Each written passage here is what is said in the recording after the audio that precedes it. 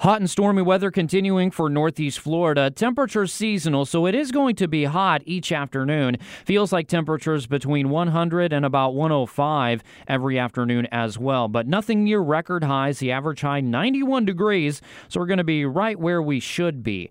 Scattered storms continue as well. Offshore winds, those are winds out of the southwest, will continue through about Wednesday. That's going to push the threat for rain and storms all the way to I-95 and the beaches, mainly in the afternoon and in the early evening. We get more of a southerly and southeasterly wind by the latter half of this week. That's an onshore wind.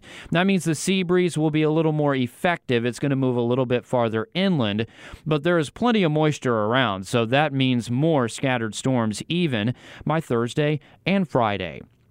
From the Action News Jax First Alert Weather Center, I'm meteorologist Corey Sima for 104.5 WOKV.